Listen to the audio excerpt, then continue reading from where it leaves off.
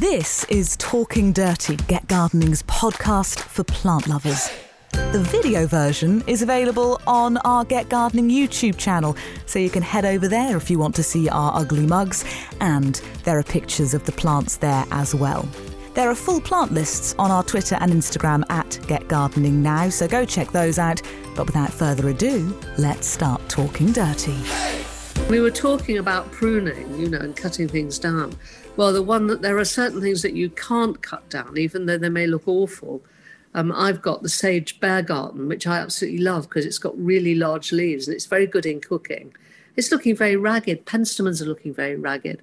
Achillea moonshine is almost dirty grey. But you can't cut those things down until you really feel spring is on the horizon. And that may be April, before we get convincingly spring weather.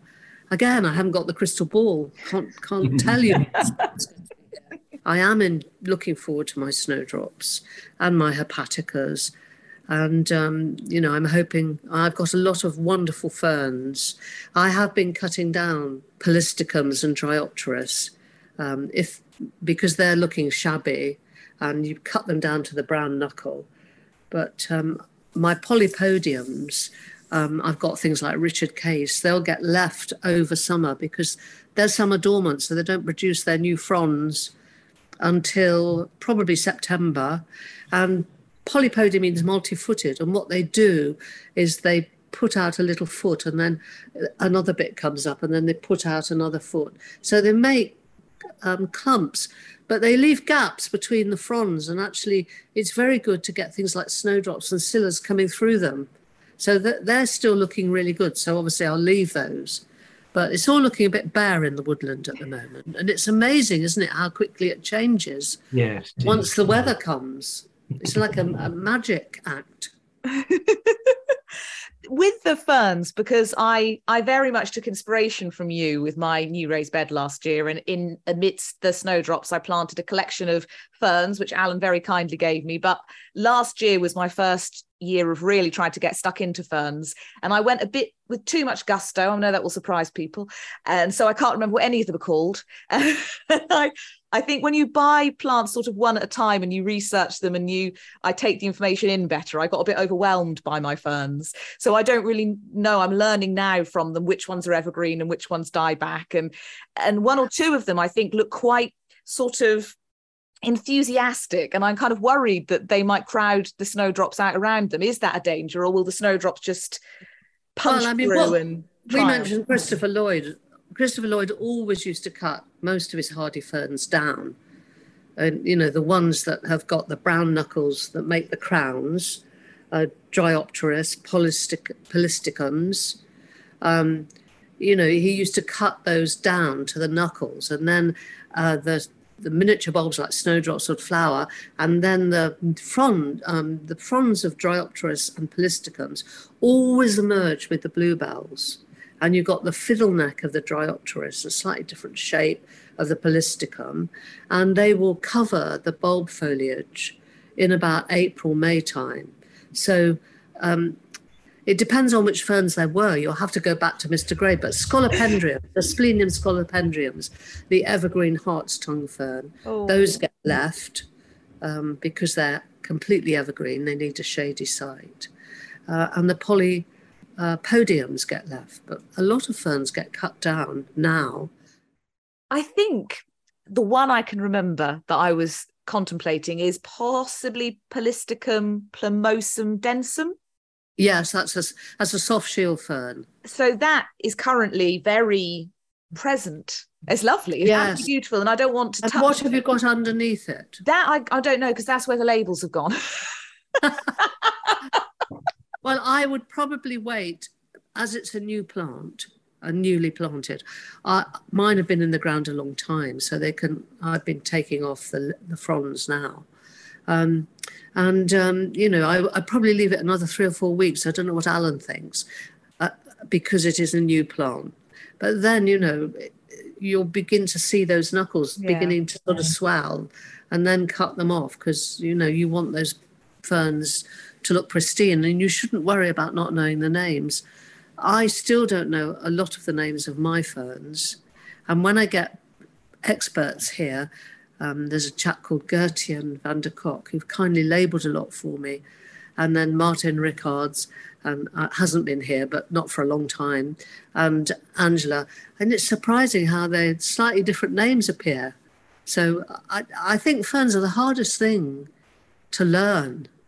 And I really admire people who can do it, but I'm very sketchy on some of them. I know what you mean. This and the nuance between one variety and another is often quite small as well.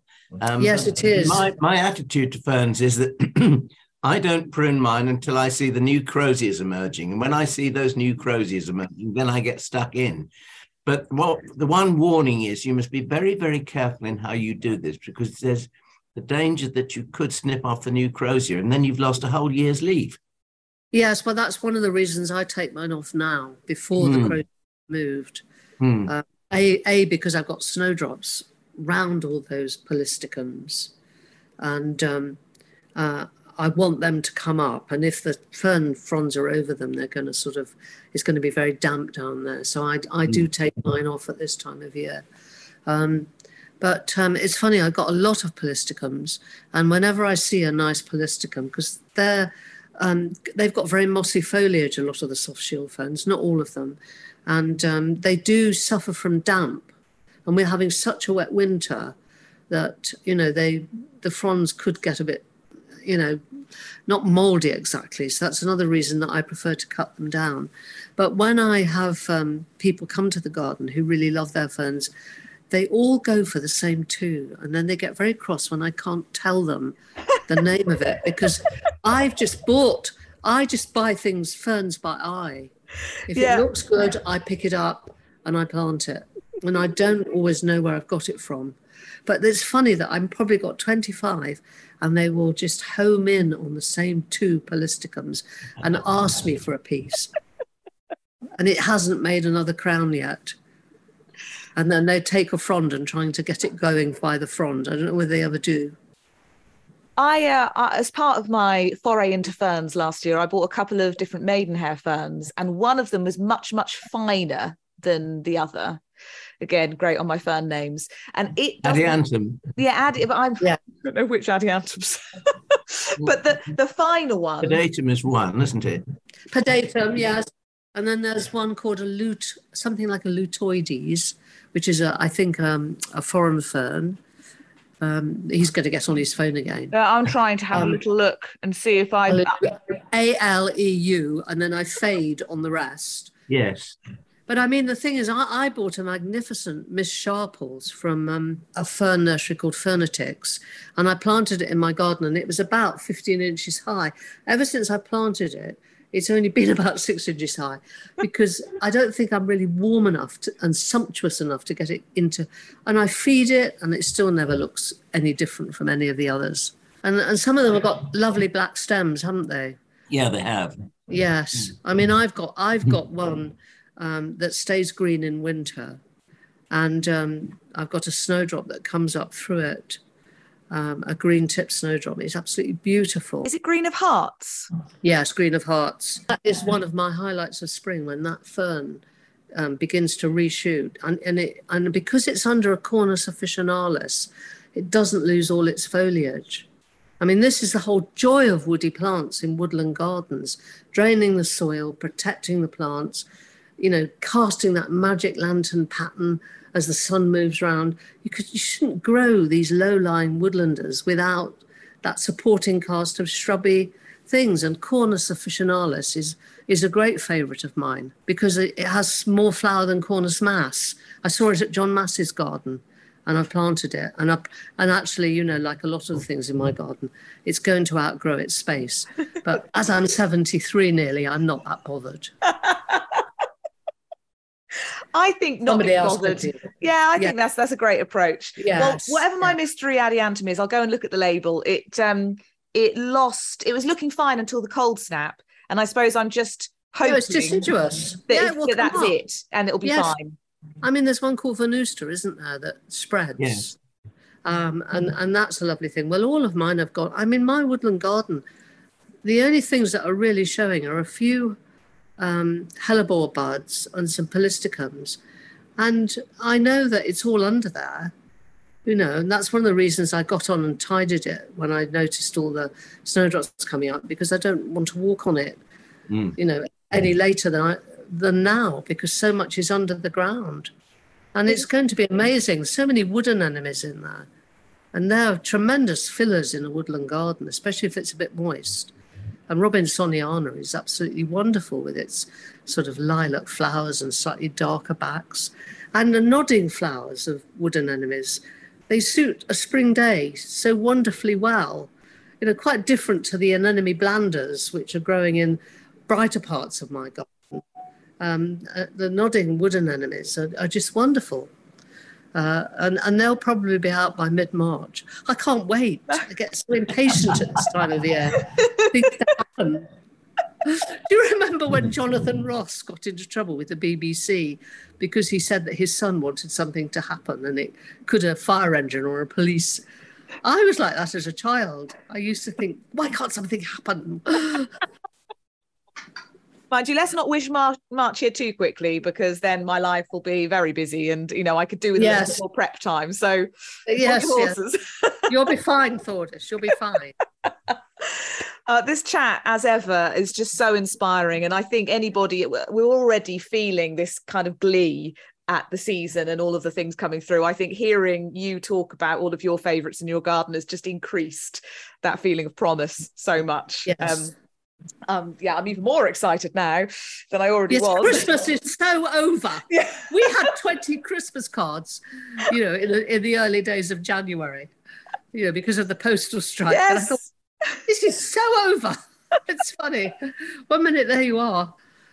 Although we do have Christmas cake left. I think you've probably, as ever, given people a ton of FLOMO. Actually, before we come on to FLOMO, I just want to mention a plant you had given me FLOMO about, the Clematis freckles, which I'd always meant to buy and somehow hadn't. And then last Christmas, I got bought a Clematis, and I'm fairly certain it was labelled as something like Jingle Bells. So it had been bought as a sort of Christmas-themed Christmas present. And I was really grateful for it. But in my heart of hearts, secretly, a little bit disappointed it wasn't freckles. And then it flowered this year, amazingly abundantly, and it seems to be freckles. So thank you to the gardening gods. Freckles, yes. For replacing the Jingle Bells in my pot with the freckles and getting it mislabeled at the nursery, because that is exactly what I wanted, and it has been absolutely wonderful. It is. I mean, mine flowered in November, and it's you can see it through one of the windows, and it comes over a tree peony, and it's like little putty-coloured Tiffany lamps, and then you go out and you lift the flowers, and they're so spotted in bright red. It's a real. November needs plants like that. It really does. Well, I'm wondering if this is what I've got, because I have a similar looking Clematis. It came without a name. It was a gift from somebody. And I planted it in a very sheltered east and south facing corner with a wall behind it. And I've got that, and it's climbing through a Lapageria rosea.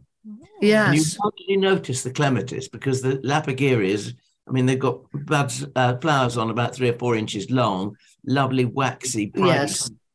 You turn up the Clematis flowers, and then there's this network of lurid coloured sort of purpley veins inside.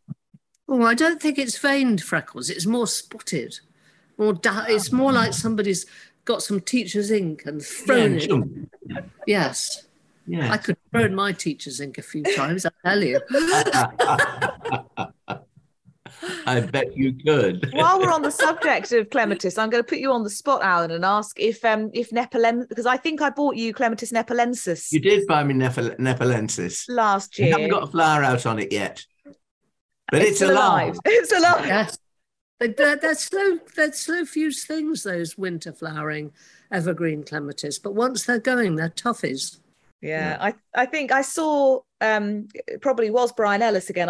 He's always an inspiration. Saw that he had Nepalensis in his garden and thought maybe I just need to get it. That, funnily enough, is a plant I hadn't got in case it wasn't hardy, but it seems to be. So, as the name might suggest, I suppose, Nepalensis. Yes. Well, again, it's fighting that climate thing, isn't it? Because Nepalese plants, will be getting that dry winter, cold, dry winter, and then, summer rain. Yeah. And I think I'd struggle to grow that here. I haven't tried it. I should try it. Although I'm running out of room now. But there's always a space to squeeze another one in. When did that ever stop? Yes. And anyone who doesn't know Nepalensis, sort of cream bells with lovely purpley stamens. Are they stamens? Yes, I think so. I haven't grown Nepalensis. I find it... I'm a sort of, because I don't know whether it's because I was an infant teacher, I'm a first-hand person. I only talk about things that I've grown. I only write about things that I've grown. And I'm very sketchy on things I haven't grown. I don't read other people's stuff much, but so I can't be that helpful on Nepalensis. Well, here we go. I got the wrong word, but I'm going to use Thorncroft and their description to do justice. The greenish cream nodding bell-shaped flowers have long reddish pink anthers. The foliage is wintergreen. It has a period of dormancy in the summer when it can lose its leaves. But the flowers, I just think they're extraordinary and they look so exotic. That's one thing about these wintergreen clematis.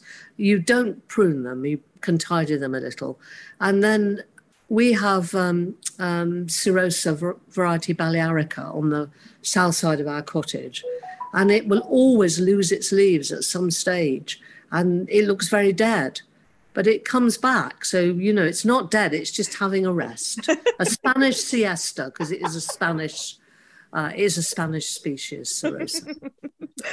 There we go. Squeeze some clematis in ahead of FLOMO, which, of course, if you've never seen one of these podcasts before, is that fear of missing out you get about a plant. You are undoubtedly having some of that after Val's wonderful chat over the last hour or so.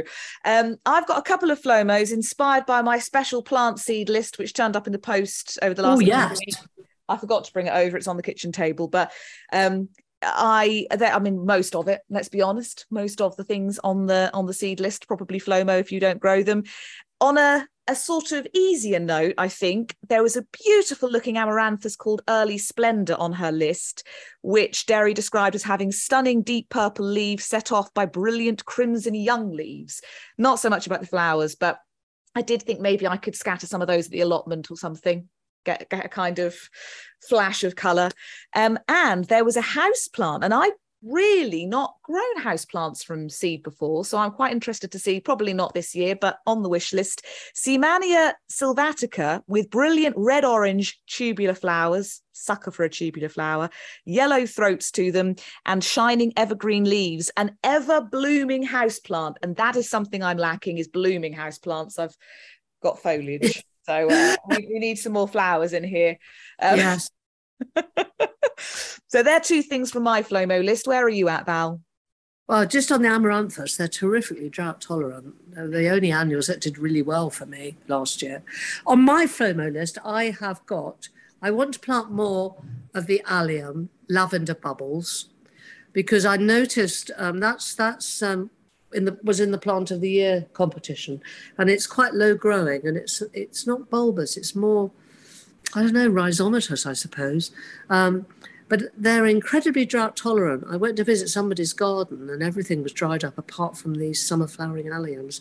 So I'm going to order more lavender bubbles. Does that mean that its leaves didn't do that awful ugly yellow thing? Well, no, because it flowers in summer. It's a summer flowering one. So the foliage is quite grassy and it stays green. And it stayed green in that dry summer. And I have got it in the garden, but I want to plant more of it. Yes. Because it did do well. And the heads are globular, but they're purple, obviously, but they're about that sort of size. So, it's like a giant hive, basically. I'm sure the breeders of lavender bubbles won't thank me for that one, but I want to grow more of a short limonium called Dazzle Rock, which I tried last year, because sea lavender, I love it. And it does really well in dry summers. But the sea lavender I grow has got enormous stems and it always flops all over the lawn. So I'm going to try the little one. But the one plant I wanted to try was a Veronica spicata. And I don't know whether you know that Veronicastrum fascination. Yeah. It's tall and it's blue and it fasciates. So it produces like green mermaids' tails. And I've often wondered whether the name fascination was a play on fasciation, which is when the flowers flatten. Because they're sort of purple and then the ends are a bit like a green cockade. And I just love it. And I want all the flowers to do it. Well, I noticed on Hayloft, they've got one called Christa, which is a short Veronica spicata that does the same mermaid's tails thing. So I'd like to try that. That's my Flomo. Yes, I love fasciation. And again, that Veronicastrum is one of those ones that's supposed to be in my garden and somehow I've just not planted it. So it's sort of, I don't know how these plants get through the net. They slip through, but I love. It happened to just one of the weedy toad flaxes in my mum's garden. And I just every day was endlessly fascinated by looking at those flat sort of flowers. Is your mother nearby? Well, she's actually closer to Alan, really. All right. But it's where I did all my initial gardening. So it's. I just wondered if she was near enough to come and bail you out when it got tricky. Well, I think an hour and a half. I think an hour and a half is near enough. Yes, and baby will sleep in the car. Yes. Oh, Alan, what about your Flomo? Well, I had a single Flomo, but because sitting here talking and enjoying both your companies, I have increased that by several more, including apples, Blenheim orange, Darcy spice, and Pit Mason pineapple. The Generous Garden of the Rose, called the Generous Garden from David Austin, is going to be a must, I think. I love Beautiful the idea. rose. I love the idea that it makes a big plant, because I do like plants that, you know, you can almost, I'm going to say almost forget, but you know what I mean. Yeah. Leave it for a couple of years to make a decent framework. It's voluptuous. Yes. And the things that you learn, you see that Cordes, the German rose breeder, produces healthy roses, which is something I didn't know. But I mean, I've heard it from the horse's mouth. Excuse the part, so I'll take that on board. Cornus officinalis. I say I don't know that. Why don't I know that? It's a gap in my knowledge. So I've written that down. So that's another one. But my Flomo originally was, and this is an awkward old devil if I can find it even. It's a delphinium. It's a double delphinium called Alice Artindale. Oh, yes. Yes. Can you describe it, Val? It's a sort of lavender mauve. Yeah. I always think it's a bit like a cross between a delphinium and a larkspur, because for me, it's never grown very big when I've grown it. Yep. And it has these wonderful double flowers all the way up the spike, and it is absolutely beautiful. But I don't know whether you would find it. No, it's a swine to grow, I believe. I've never kept it. I've never kept it. I've got quite a lot of, I don't know whether Requinii are growing in pots at the moment that I've grown from seed. So I that's one I've been growing. So I think doubles don't tend to set seed. They need to be propagated.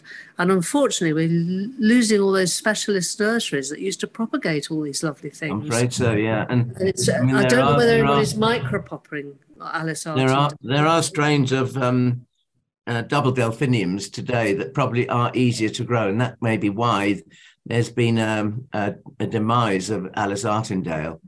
And I would like. Well, I think it's tricky, and I think when a plant is tricky, it becomes rare.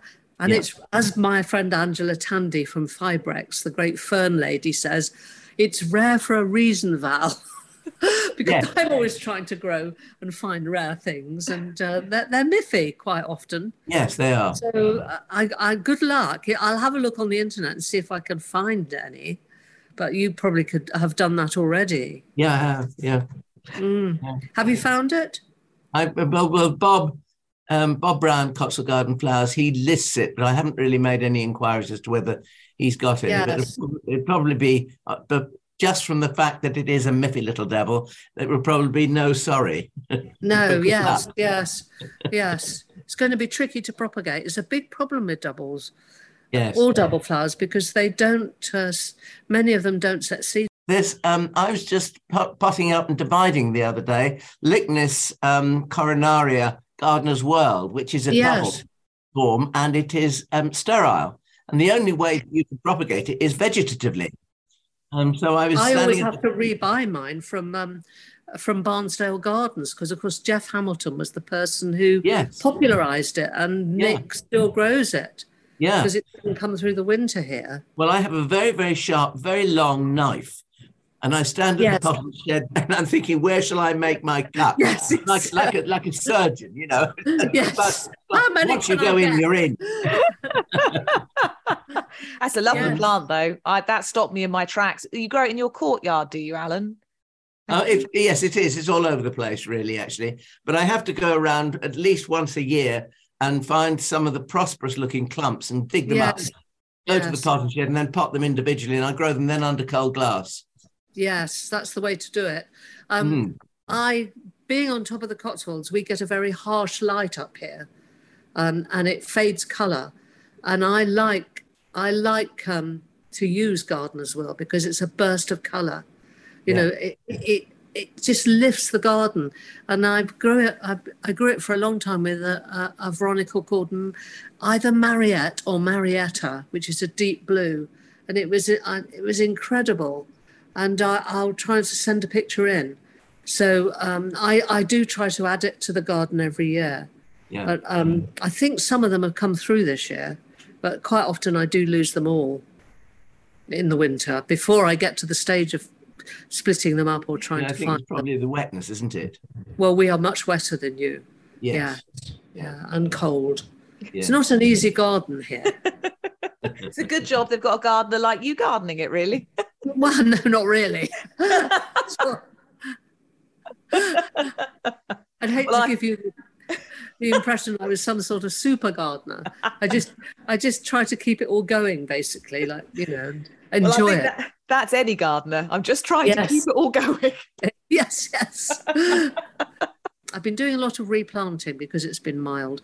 Because I very foolishly, before the cold weather came, I ordered some plants from Bressingham, and one of the things I ordered was the ginger red hot poker, David Blake, which the head gardener named after his son.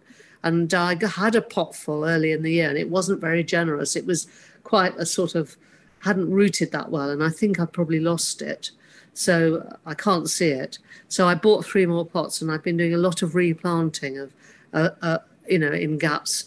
And I've very sadly taken up a big Stipa gigantea because it was smothering everything. It looked lovely, but it was sort of knocking out 3 meters of garden. I was losing plants all the time underneath it, so I've taken it out. Oh. And I've split it into 3 big clumps, and on the basis I either will or it won't. Well, we've got a moving job this week. I finally relented and let the other half move my cornus, the green-stemmed one. Baby Brain has annihilated all plant names, by the way. I'm sorry, I can't remember what anything's called anymore. Flavia Mira. There we are. And he basically hates it, but it's also sort of blocking his view. So we're going to move that elsewhere in the garden, and I'm going to have a bit of a rejig around in my shade bed. So that's the moving and the replanting that's happening. Not too much of a rejig in your condition, Thordis. No, I will point and direct. Yes. I'm basically completely ineffectual in the garden at the moment. I just sort of... Well, you can't bed down, can you? No. You get to the stage. Sorry, Alan, this is girl talk. Val, you have been a splendour as ever. Thank you so much for coming and rejoining us on Talking Dirty. It is always an enormous treat. Thank you very much for asking me. Well, lovely to see you. I mean, again, we've learned so much. You've spurred my interest. You are phenomenal. Dare I say it? Well, I'm not going to mention your age, but I mean, you are. I just think it's wonderful that your enthusiasm and I mean the light, the way your face just lit up then, Val. I mean, there, look, see, it's beautiful. Absolutely fantastic. But you get the face you deserve after a certain age. I always say when I grow up, I want to be Val Bourne. Oh, well. I went to talk to some people down, and the Hardy plant, and it was down at Henfield in Sussex. And I got there, and I did my talk on Sunday morning, and then there was a lunch, and I didn't stay very long. But the number of people that mentioned Talking Dirty, and then the people who didn't know anything about it were, what on earth is this? So it's definitely getting around.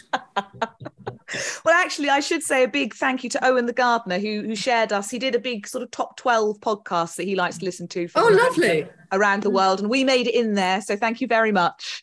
It put a smile on our faces to know that anyone's listening. Thank you. That it makes us happy just to know you're out there. That's what I think when I'm writing. Who is reading this? I think your audience might be a little bigger than ours, Val. I'd rather be outside, but don't tell them that. Until next time, Val Irisborn, I already can't wait. But until then, happy gardening, everybody. Well, good luck with everything. I need it. Hey, Thordis here. Just to say thank you so much for listening to Talking Dirty. You are now officially our favourite person. If you really liked it, please do subscribe, because we'll be back for more plant-loving mayhem next week. And as you're our new favourite person, we don't want you to miss out. If you've got a question for Alan and the experts, you can email it to hello@getgardeningnow.co.uk. So happy gardening, and we'll see you, oh favourite person, next time.